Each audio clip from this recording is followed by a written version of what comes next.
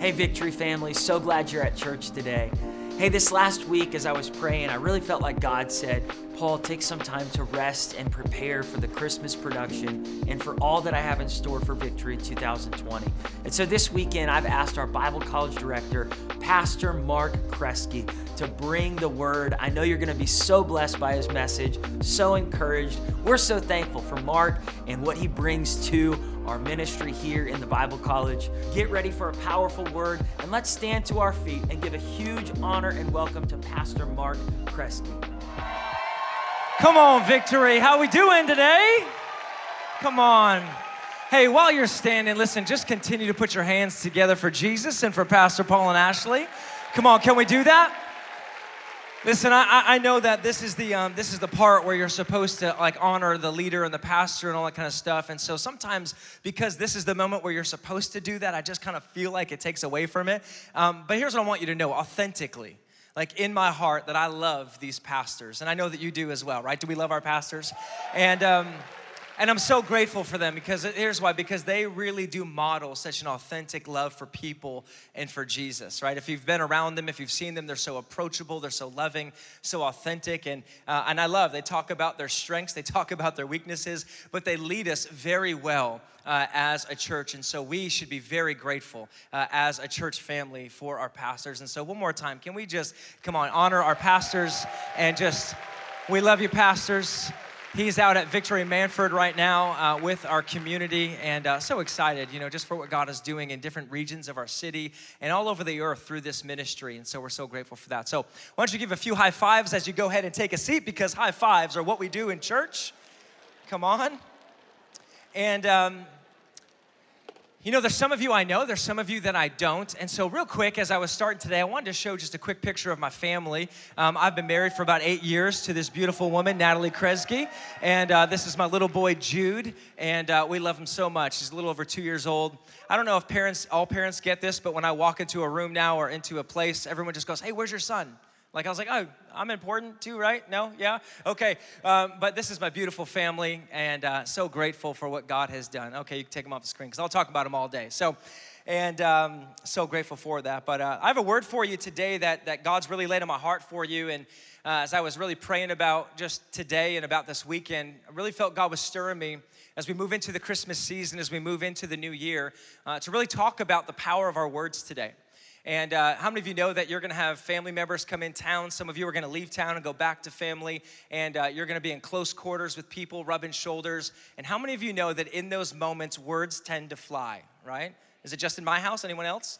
Okay, you're going to be honest and vulnerable? Great. And so this happens, right? And so it's important for us to understand the power of our words and to understand the weight that our words begin to carry. And so what I'm grateful for is that not only has God given us this beautiful gift of words, but he's also given us a design and a way in which to use them, to understand them in a way that brings blessing and not cursing. And so what I would love to be true of us as a church family, for me, for my family, for all of us collectively, is that we would be a people who are encouraging, that we edify people around us, that when people get around us, they really do have a great experience because we are speaking life and speaking love, and we're building up and not tearing down. And so we're going to talk about that here today. If you have your Bibles, we're going to turn to two different passages here real quick. We're going to throw it on the screen as well if you need it. But Proverbs chapter 18, verse 21. Come on, make some noise. Proverbs 18, 21. We get excited about the Bible. It says this, that the tongue can bring death or life, and those who love to talk will reap the consequences. Right? That's exciting, right? Who likes to talk? I do. Psalms 19:14, beautiful passage. It says, may the words of my mouth and the meditation of my heart be pleasing to you, O Lord, my rock and my redeemer. See, here's the reality. The reality is that our words have incredible power, right? If you haven't noticed this already, that words have the ability to build up. They have the ability to tear down. They have the ability to bring life or bring death. They have the ability to bring blessing or cursing, the ability to wound someone, or the ability to bring healing into the heart of another. Our words have incredible power. So today we're going to talk about what that looks like. If you're taking notes, I'd love for you to write this down. The title of this message is The Weight of My Words. The Weight of My Words. Turn to the person next to you. Tell them that you have a way with words. Turn to your second choice. Tell them you have a way with words. Come on, let's pray. Father, we love you. And Lord, I just thank you that hearts were not just offended about the second choice. God, I thank you, Lord, for your grace and for your love. And we just invite you, Holy Spirit, into this place, God, to speak to us, to move. Father, I thank you that we would be equipped, that we'd be challenged, that we'd have a lot of fun. God, I just pray, Lord, that we would you'd make us to look more like you as we leave this place, God, maybe a little bit more than how we walked in. Lord, I pray just for hearts and for families, for marriages, for children. God, I thank you for healing in bodies and in minds and in hearts. And God, I just pray in these next moments that by your Spirit, Lord, that you would be strong where I'm weak, that you would speak, Lord, today, Lord, that your word would be anointed, Lord, that it would pierce our hearts, would challenge us and cause us to look more like you, Jesus. And we are so grateful and thankful to know you, to find you, to be here today with this family. God, we thank you. We lift up our pastors to you, Lord. We thank you for just their incredible hearts of love and of grace and of mercy, God, of vision and of strength. Their giftings, Father. We just thank you, Lord, that they are a gift to us. So we bless them, Father. We thank you for what you're doing even right now in this space and in this place. In Jesus' name. And everybody said, amen. Amen. Well, words have power. I don't know about you, I'm a words of affirmation guy. Have you ever taken the 5 love languages? Is anyone in here? Come on, any fans? Mr. Gary Chapman. Some people are more physical touch. They're more acts of service or quality time. My wife is acts of service and gifts, right? Those are the lowest on my spectrum, and so the Holy Spirit is helping us, and in the name of Jesus. And mine is words of affirmation by far. If you're a words of affirmation person in the room, can I hear you? Come on. Yes, you are a words of affirmation. Make sure spouses, singles, that's all good. Know this. Words of affirmation. There's something about words that just really do something to my soul. I love it. I mean, I remember one time for my birthday, our young adults here at the church, they pulled together words of affirmation in a book, and they gave it to me for my birthday. It literally it was just like it was a book full of gold to me. I started reading page after page, and it was so nice that I'm like, you're lying now. You're at the point where you're lying just to make me feel better. And but I appreciate those people too at times, right? And don't lie. But I loved it, words of affirmation. On Friday night, AJ Johnson, right, Pastor AJ just sent me a text message just, talking about what he sees in me and, man, the anointing and all those different things and God's purposes and blessing on my life. And I was just so encouraged. It's amazing how some words can change your demeanor, change your attitude, change your entire day. Isn't this true that words have power? Where are the single gentlemen at in the room? Can I see your hand if you're single? Keep them nice and high, all right? Some of you are excited about being single, and I love that. Yes. So single gentlemen in the room, imagine with me for a moment, you're walking down the street, you're walking down the road, and here comes the other way, a beautiful woman, right? And she says one word to you, hey, right? And in one moment, right, what happens? Right, the skies open up, right? Colors are more beautiful, right? They're a little bit more vibrant. Food tastes better. The weight of the world just rolls off your shoulders as you just fly off to work, right? Like you are just loving. One word, one moment is so powerful, right? Words have power. I remember when get to that in a second, but for me, when it comes to my hair, right, this is a really vulnerable situation right now. When it comes to my hair, I'm a little particular about my hair. I like it styled. I don't like it to move, right? Last week at our Christmas party at Victory, I was voted most likely to use a can of hairspray on my head, right? And I'm proud of that. I was like, that's me. Thank you, Jesus. I stood up and appreciated that. But I've always been particular about my hair. Like since middle school, like I remember like I would go out to play sports, play basketball or play soccer. I'd be going to the gym. I'd be like, guys, hold on a second. I've got to do my hair. Mark, we're going to the gym. Mark, we're going to sweat. Like, Mark, guys, I've got to do my hair. And I would go do my hair. And here's what's funny. I pray about lots of different things, and I talk to the Holy Spirit about a lot of different things. And so one day I asked the Holy Spirit, I said, Holy Spirit, why is it that I am so particular about my hair? I'm losing some of you right now, right? And so I was like, why am I so particular about this? What is going on in me? And immediately, he'll speak to you about these things. He brought me back to a memory, to a moment when I was in 7th grade. I was in 7th grade, and I was sitting over in the corner of our classroom. The room was full of students, and there was a senior in high school whose name was Tony. Everybody say Tony. Tony walked into the room, and he pointed his finger at me, and in front of all of these people, he said, hey, you, bad haircut boy. Yeah, and I was like, me? And he was like, yeah, you. Bad haircut boy. And I was like, what did I do to make him to be such a jerk to me? Like, I don't know. And now in the 90s, I'm a 90s kid. Any 90s kids in the room, right? I had a bowl haircut, okay? Anybody else have that mushroom bowl haircut thing going on? Yeah, that was me, right? And so I just thought it was in. I thought that's what we were supposed to do. He points at me and says, but now here's the deal, right? It's funny because Tony and I are actually really good friends today, right? We became good friends by the grace of Jesus Christ. That all worked out, and we became friends. It was funny. I text him, right, during this, or right before service, and I said, hey, just so you know, I'm actually going to share a story about you today. He said, which one? I said, when you called me bad haircut boy. He said, I just want you to know, I apologize for nothing. It made you stronger. And I was like, I don't think that it works that way, Tony, but words have power, don't they, right? I remember, and here's the reality of it, right, is that you think back, 7th grade for me was quite a long time ago, right? But here's what's crazy, a sobering thought. It's funny, it's silly, but this is what's sobering, is that one sentence impacted an area of my life for the last 20 years. Isn't that a sobering thought? That one person said one sentence, and it has influenced how I do a piece of my life for 20 years. Words have power. I think that we know that. We know that words have power, right? I mean, some of us, we have stepped into some incredible opportunities and some great things in our life because of great words that were spoken to us.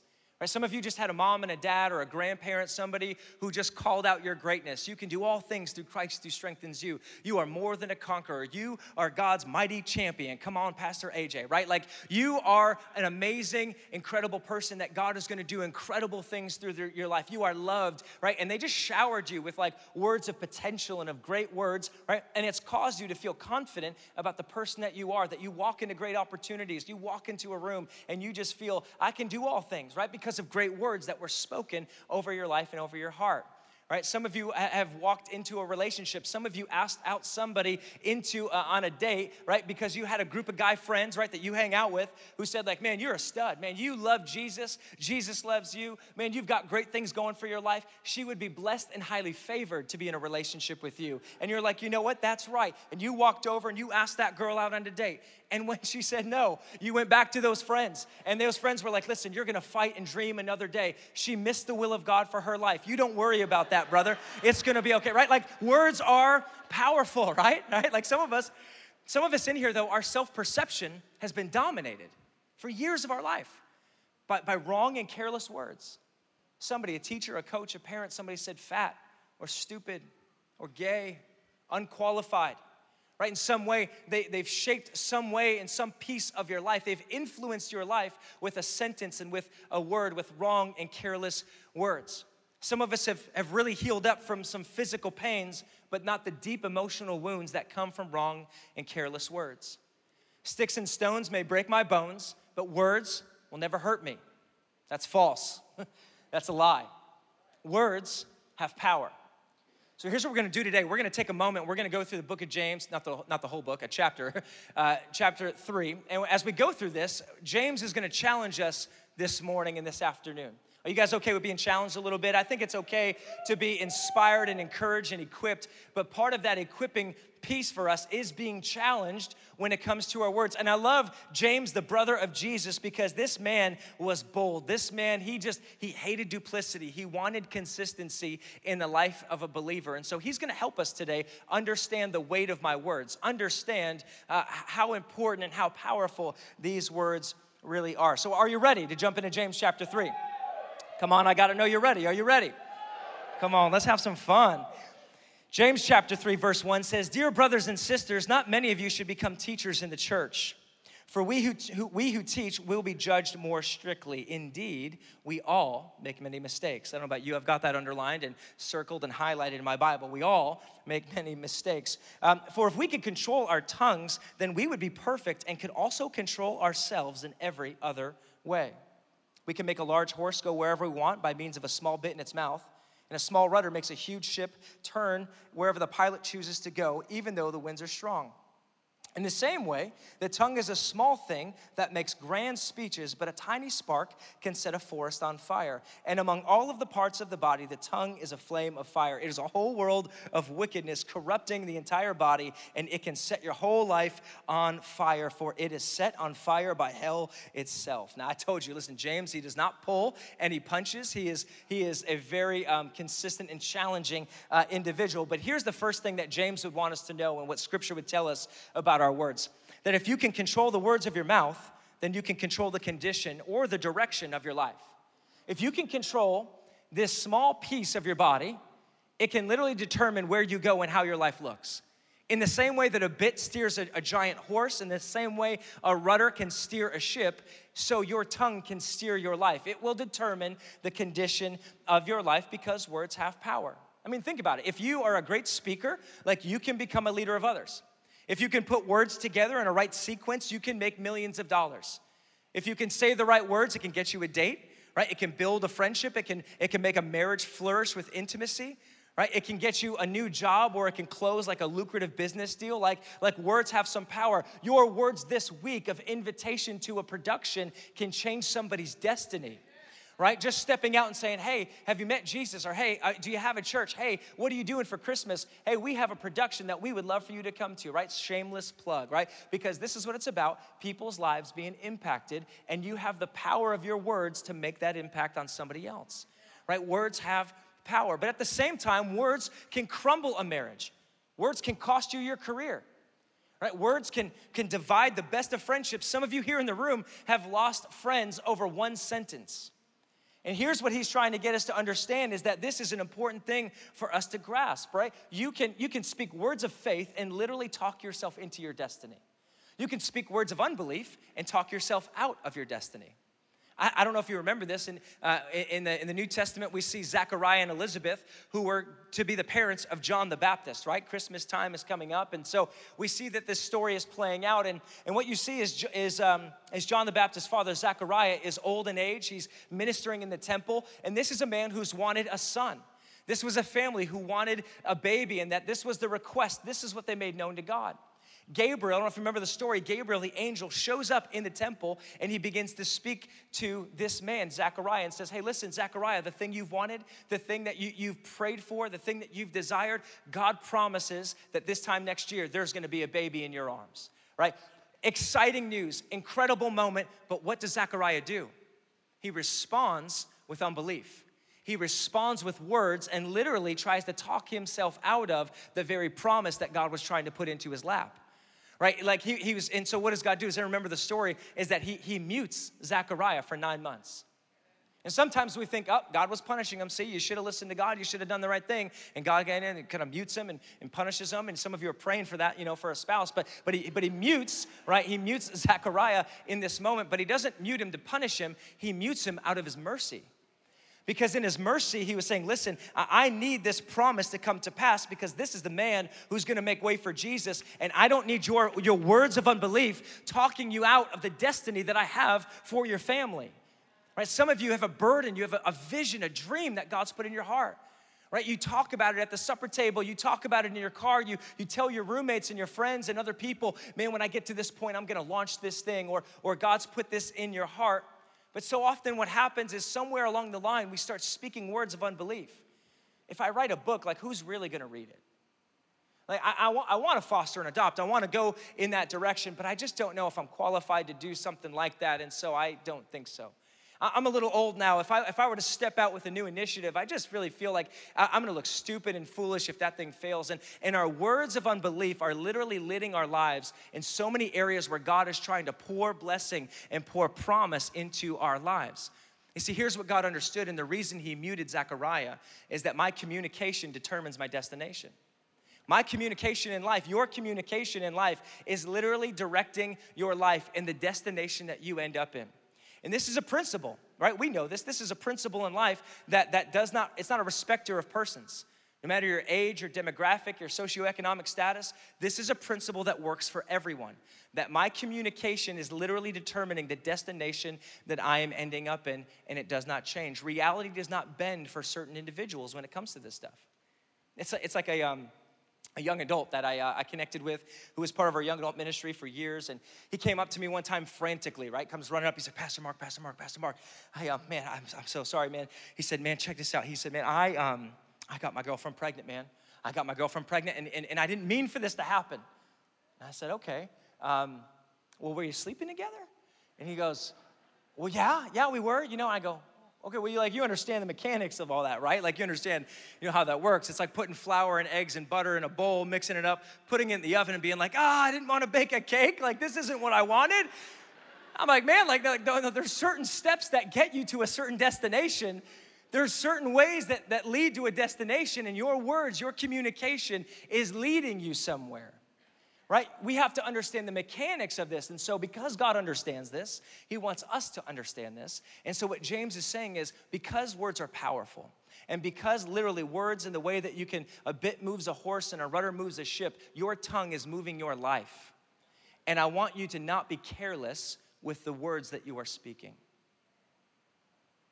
When I was in fourth grade, I was a little bit of a pyro, all right? Anybody else? This feels good to get this off my chest, to be honest. I was a little bit of a pyro. Thank you for your honesty in the back. Thank you.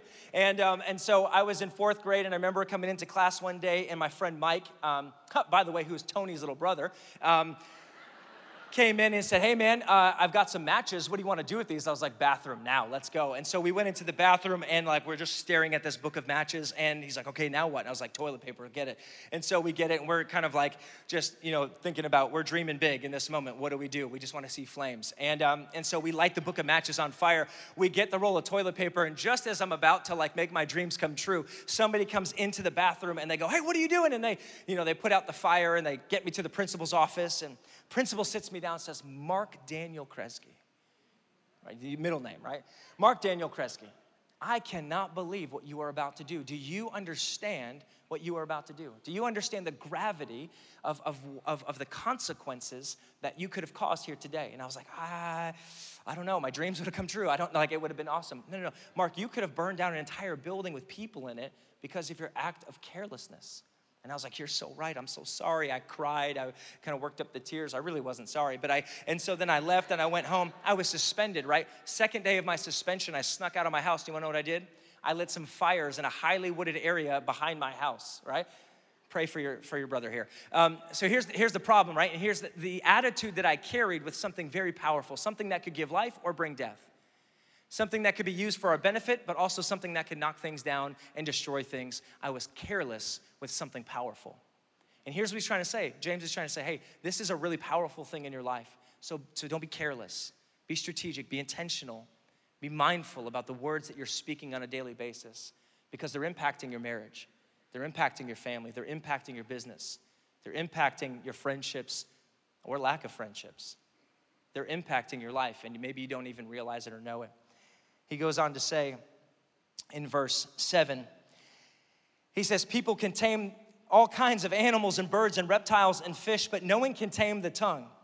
In its restless and evil, it is full of deadly poison. Sometimes it praises our Lord and our Father, and sometimes it curses those who have been made in the image of God. So blessing and cursing come pouring out of the same mouth. Surely, my brothers and sisters, this is not right. And so I love what James does here is he kind of pulls us into a little bit of a tension that we all feel when it comes to our words. It's really frustrating.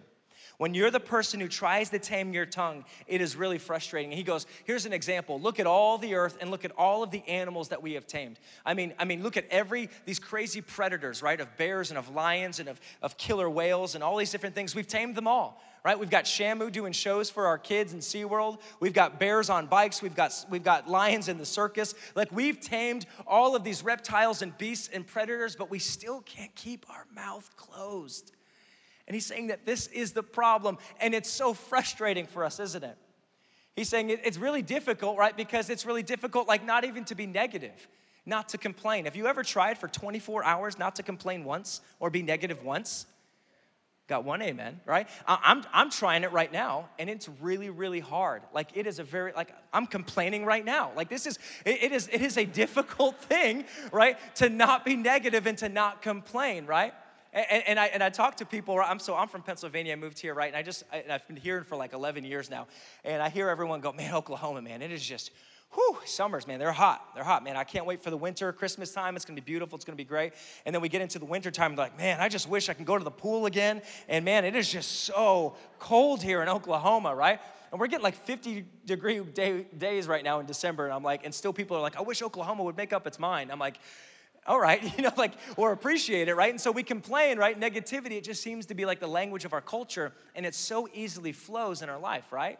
And so I find this, right? I find like single people are like, I just want to be married. And then I talk to married people, I just want to be single. There's this like back and forth. And he's saying that like, this is a frustrating thing. We can tame all these things, but it's really hard to keep our mouths closed. It's really hard to not say negative and wrong things. And it's really hard to not say harsh things. And he uses an example. He says, out of the same mouth comes blessing and cursing. Right? Like we can come into a moment like this in a place and we begin to worship and lift up God's name and we say that we love you and our lives belong to you and we mean it with all of our hearts. We say, Jesus, we love you. And then we get into the car and on the way to lunch, we're going to Arby's or Applebee's or wherever Pastor Paul usually says for us. And we're on our way to those places and we start talking about, a leader. Start talking about a roommate, start gossiping and slandering and maybe lying. Maybe just being a little negative and complaining about that individual, right? And he's saying, surely this isn't right, brothers and sisters. That we could be the person who says, Jesus, I love you with all of my heart, and then gets into the car and speaks harshly to his wife.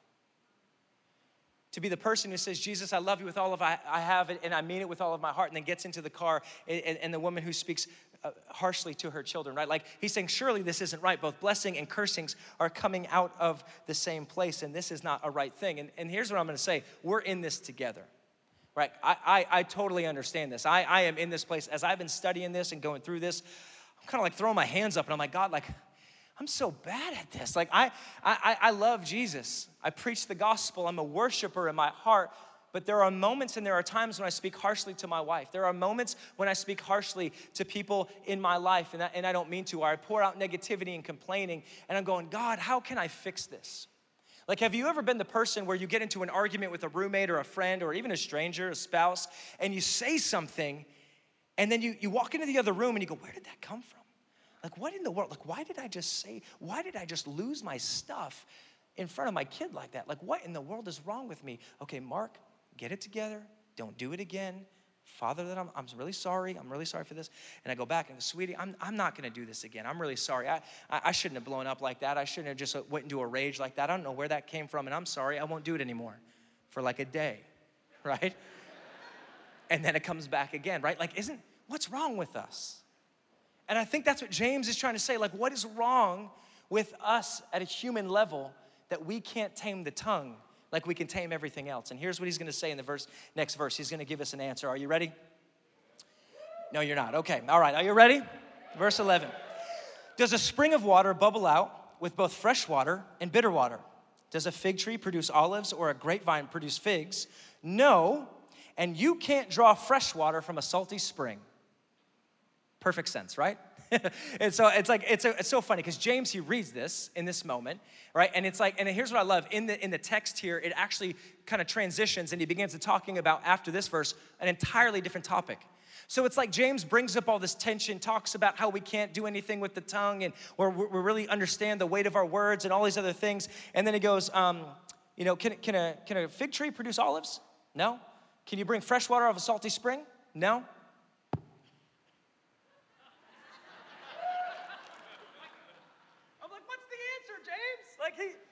I get frustrated. I'm like, where's the practical application, right, to this passage, right? And so what is James getting at here in this moment? Are you ready for it? Here's what he's trying to say. A transformed heart results in transformed words. See, James is trying to get to something way deeper than your words.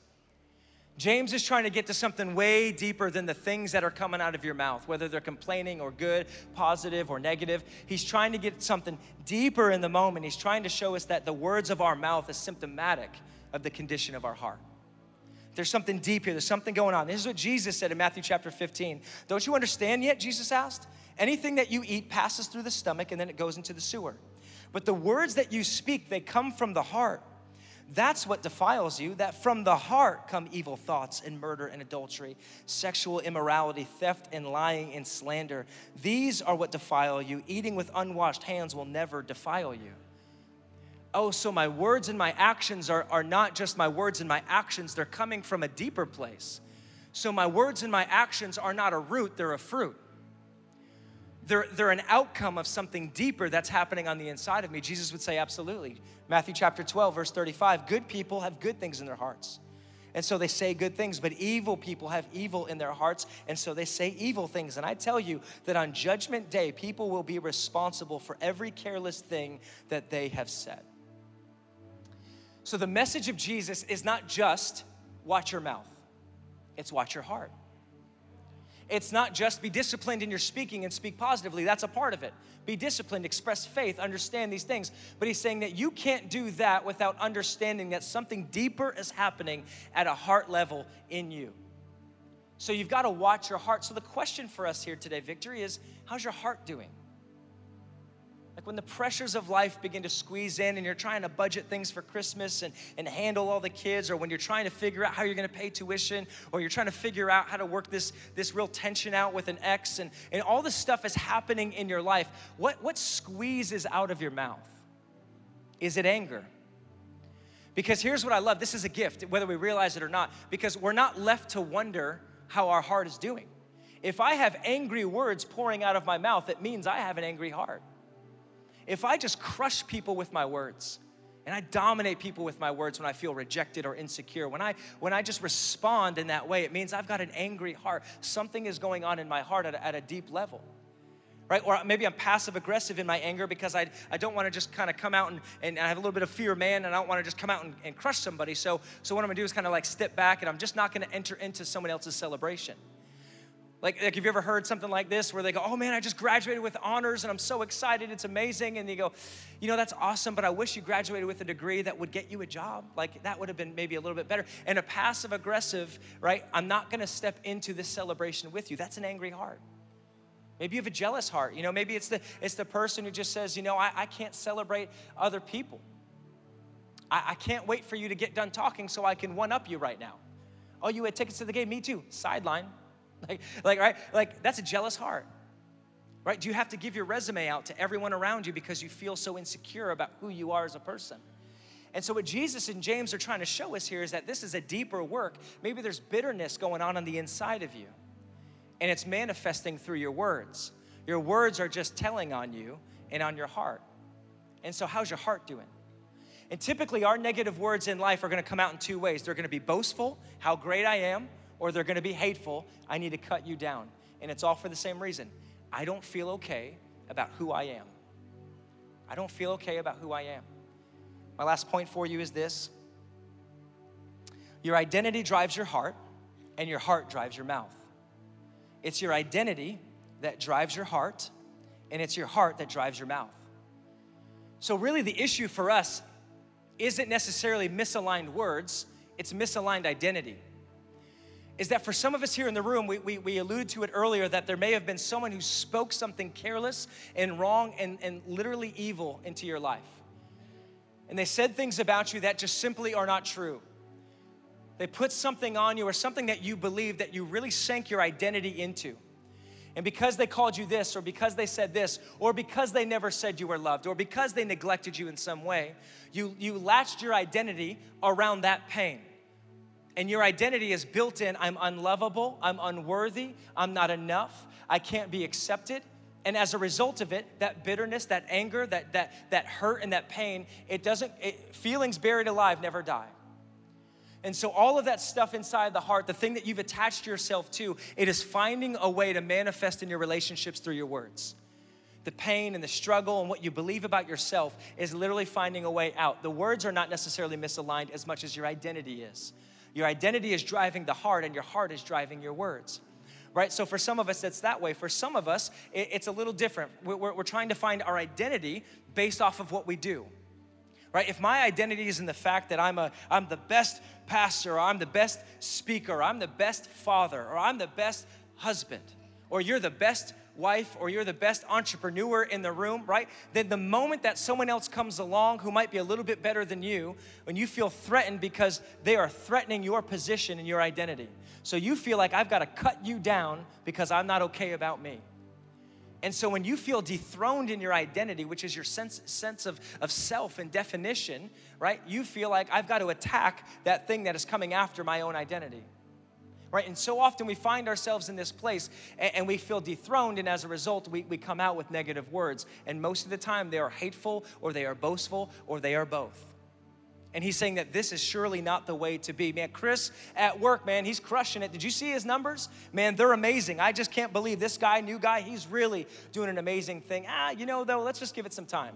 I've seen this guy, he goes through some cycles. I think he's doing some shady stuff on the side. We'll see about this guy. Have you seen Jennifer? Have you seen Jennifer with her kids? It's so amazing. The way that she parents, the way that she mothers her kids, it's really just something so beautiful to see. I love it so much. Well, she better be a good mom. She doesn't have to work like the rest of us. Can we just talk about the real conversations that are happening? Right? And our words are pouring out of us, but notice that your words are not just isolated. Your words are coming out of a place of identity and misaligned and wrong identity. And this is where the gospel saves us. The gospel of Jesus Christ comes in and he says, listen, you are broken, you are misaligned, you have all of these issues going on.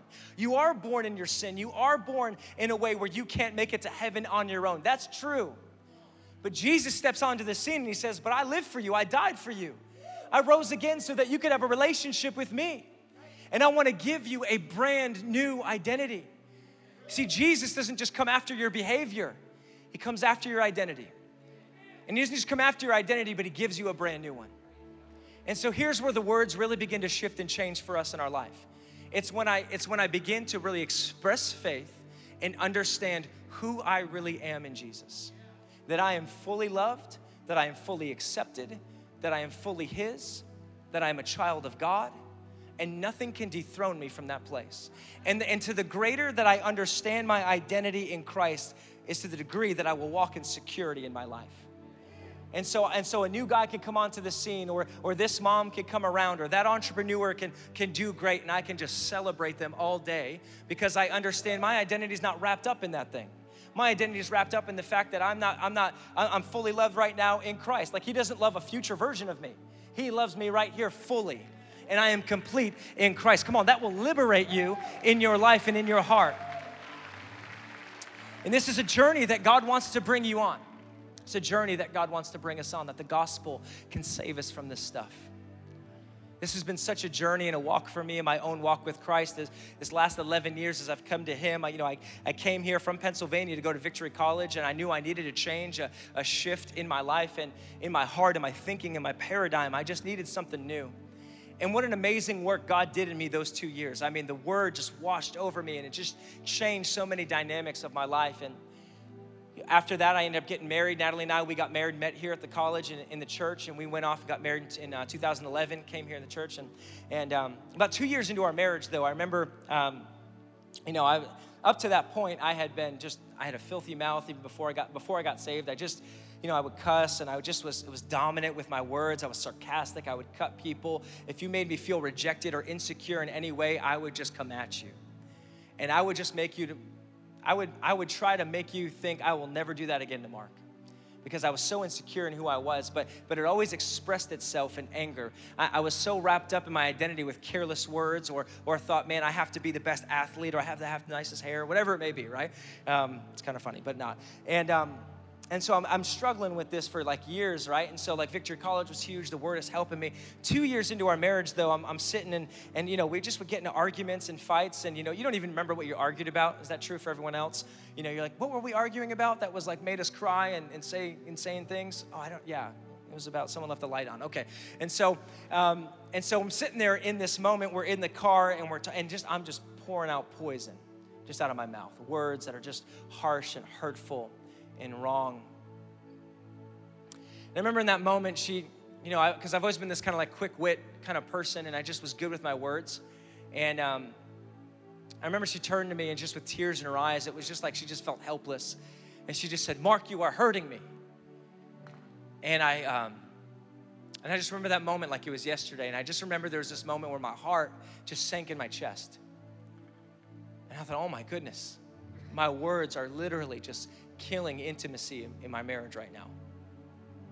And I made a decision that day. I made a decision, not like, oh, I'll just do better tomorrow, honey. I just made a decision. I said I was sorry, and then I just got away, and I said, Lord, like, I need you to fix something in me, because I'm realizing this isn't just words. Like, there's something in my heart that is extremely wrong, and it keeps coming out in certain words, but there's something wrong in me, and I just need you to fix that. I don't know what that looks like. I don't know what that is. I do not want to be the husband who wins all the fights but loses my wife. I do not want to be that man. And so I just began to pray. I just began to ask. I began to seek counsel. I began to seek help. And I began to find that this is a reality. That there were just some things that I was attaching my identity to. There were some insecurities and some things in my life that were faulty and shaky. And every time I felt rejected, every time there was a moment where I felt like I would look insecure or stupid or foolish, I lashed out in anger. Because I was so insecure, I felt like I was being dethroned from my identity. Because I really didn't embrace the identity that Jesus came to give me, and I was a Christian. You can have an identity in Christ, brand new identity, but you can ignore it as a believer. And that's what I was doing. I was ignoring the very identity that I am fully loved, I am fully accepted, I am fully His. I am complete in Christ. All of the things that the Bible says about me is true. That I'm a co-heir with Christ. I'm in Him and He is in me. There is joy, there is peace, there is everlasting life that is found in this relationship. And so I went on a journey, and I've been on a journey for the last 6.5 years. And listen, I am not where I want to be, but I am not where I was. And I have been on a journey. Yeah, praise God. And this is a journey that I'm encouraging you to take with me. This is a journey I'm encouraging you to take, that you would begin to step out in words of faith and say, Holy Spirit, are there areas, are there places where I have placed my identity in a misalignment, in the things that I do, in words that were spoken over me that are not true and have nothing to do with my life, but they've influenced the piece of my life for years? Holy Spirit, would you reveal those things? Would you remove those things? And for the last 6.5 years, I am ferociously committed to sinking my mind and my affections and my heart on who I am in Christ. That every day, Lord, let the words of my mouth, the meditation of my heart be pleasing to you, O Lord, my rock and my redeemer. Like, I want to get into that place where I understand who I am. And here's the reality. You've got to let the water of the word wash over your mind and heart every single day. That when you wake up in the morning, that when you go to bed at night, the music that you listen to, getting into the presence of God and just letting Him meet you in that place and remind you who you are. The Holy Spirit, your Heavenly Father, wants to meet you whenever you'll make yourself available. Whenever you will draw near, He will draw near to you, and He will bring Himself with Him. His presence and His grace and His mercy and His truth and His love and His revelation, and He'll begin to show you some things about yourself, the real you, who He calls you to be, who He says that you are. And I promise you this, as you begin to live in that, you begin to live out of that, it shifts your identity, and that identity begins to heal and to change your heart. And as your heart is shifted and changed and built up, your words begin to change in life. This is the way that it works. And this is what the Bible tells us. So as you go ahead and stand to your feet, I want to read a passage of scripture over you just real quick, and then we're going to pray. Is that all right? Psalms chapter 19, verse 14. May the words of my heart, meditation of my heart, may the words of my mouth and meditation of my heart be pleasing to you, O Lord, my rock and my redeemer. What would it look like, church?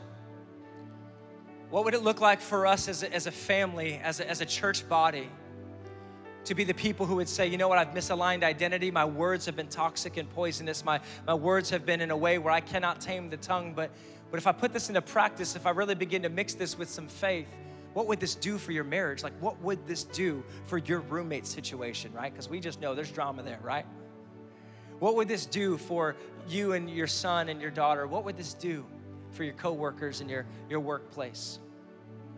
To be the person who constantly walks around celebrating others, loving on others, building others up, encouraging others, because you feel so secure in who God has made you to be.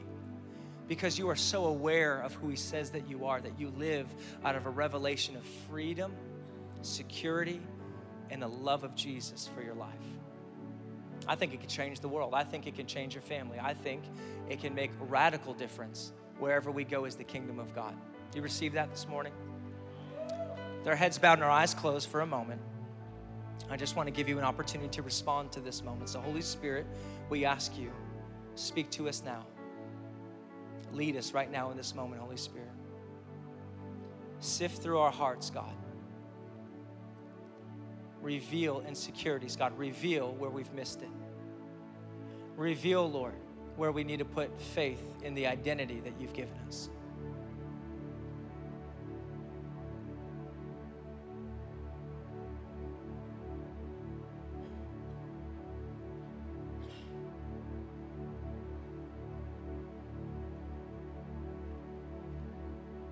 Father, I pray that you would bind up the wounds of our hearts. Across this room, there are moms and dads, there are children, there are uncles and aunts, there are people, Lord, whose hearts have been broken for years. And we need you. We need your love and your grace and your mercy. We need your touch. We need you to fix what we cannot fix. We need you to do what we cannot do. And so we call on you. And we ask you, Holy Spirit, to give us a humility and a grace to come close and to find our healing. We ask you for the humility and the grace to repent.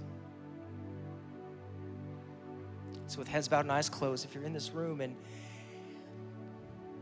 you're saying, I don't have a relationship with Jesus, I need new identity. This is where it all starts. You really can't fix the fruit of your life until you take care of the root of your life.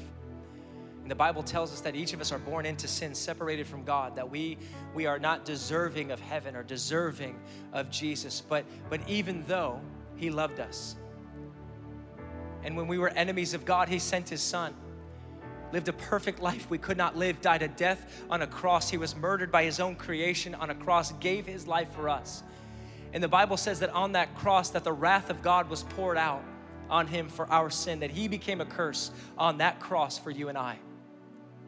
And the Bible says that by faith, in a moment where you confess with your mouth that Jesus is Lord, believe in your heart that God raised him from the dead, then you will be saved. And this is something you cannot work for. It's not something that you can be religious enough for. It is a free gift for you.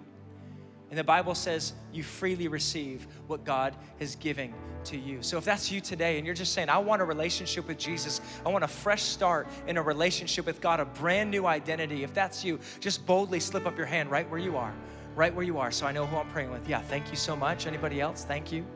Awesome, thank you. Anybody else? You're saying, this is my moment. Yeah, thank you so much. Thank you up there, thank you. Some of us here in the room today, we're saying that my words, I recognize that there's a word problem in my life because there's a heart problem in my life. I've recognized that there's some things in my heart that I need God to fix. I need God to rearrange. I need God to touch so that I can begin to speak words of life and words of wisdom and words of building up around me. And today I want to make a decision, maybe like I made a decision in a Walgreens parking lot, that today is the day that I'm going to change. And I'm not going to change by my own efforts, but I'm going to change by surrendering this area of my life to Jesus. If that's you, just slip up your hand boldly right where you are. You're just saying, I want to change in this area of my life. Wow, yeah, so many of us. Wow, thank you, thank you.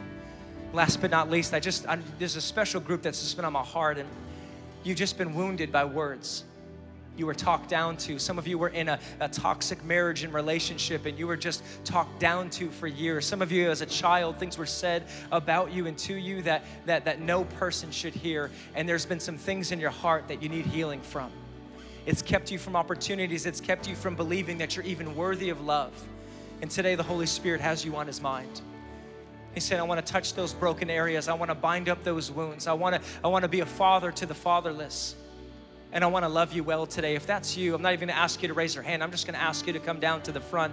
And if you lifted your hand on any of those invitations, would you just go ahead? Would you meet me right here at this altar just for the next few moments? Come on, Victory. Can we give it up for them as they come down? You're saying, this is my moment of change.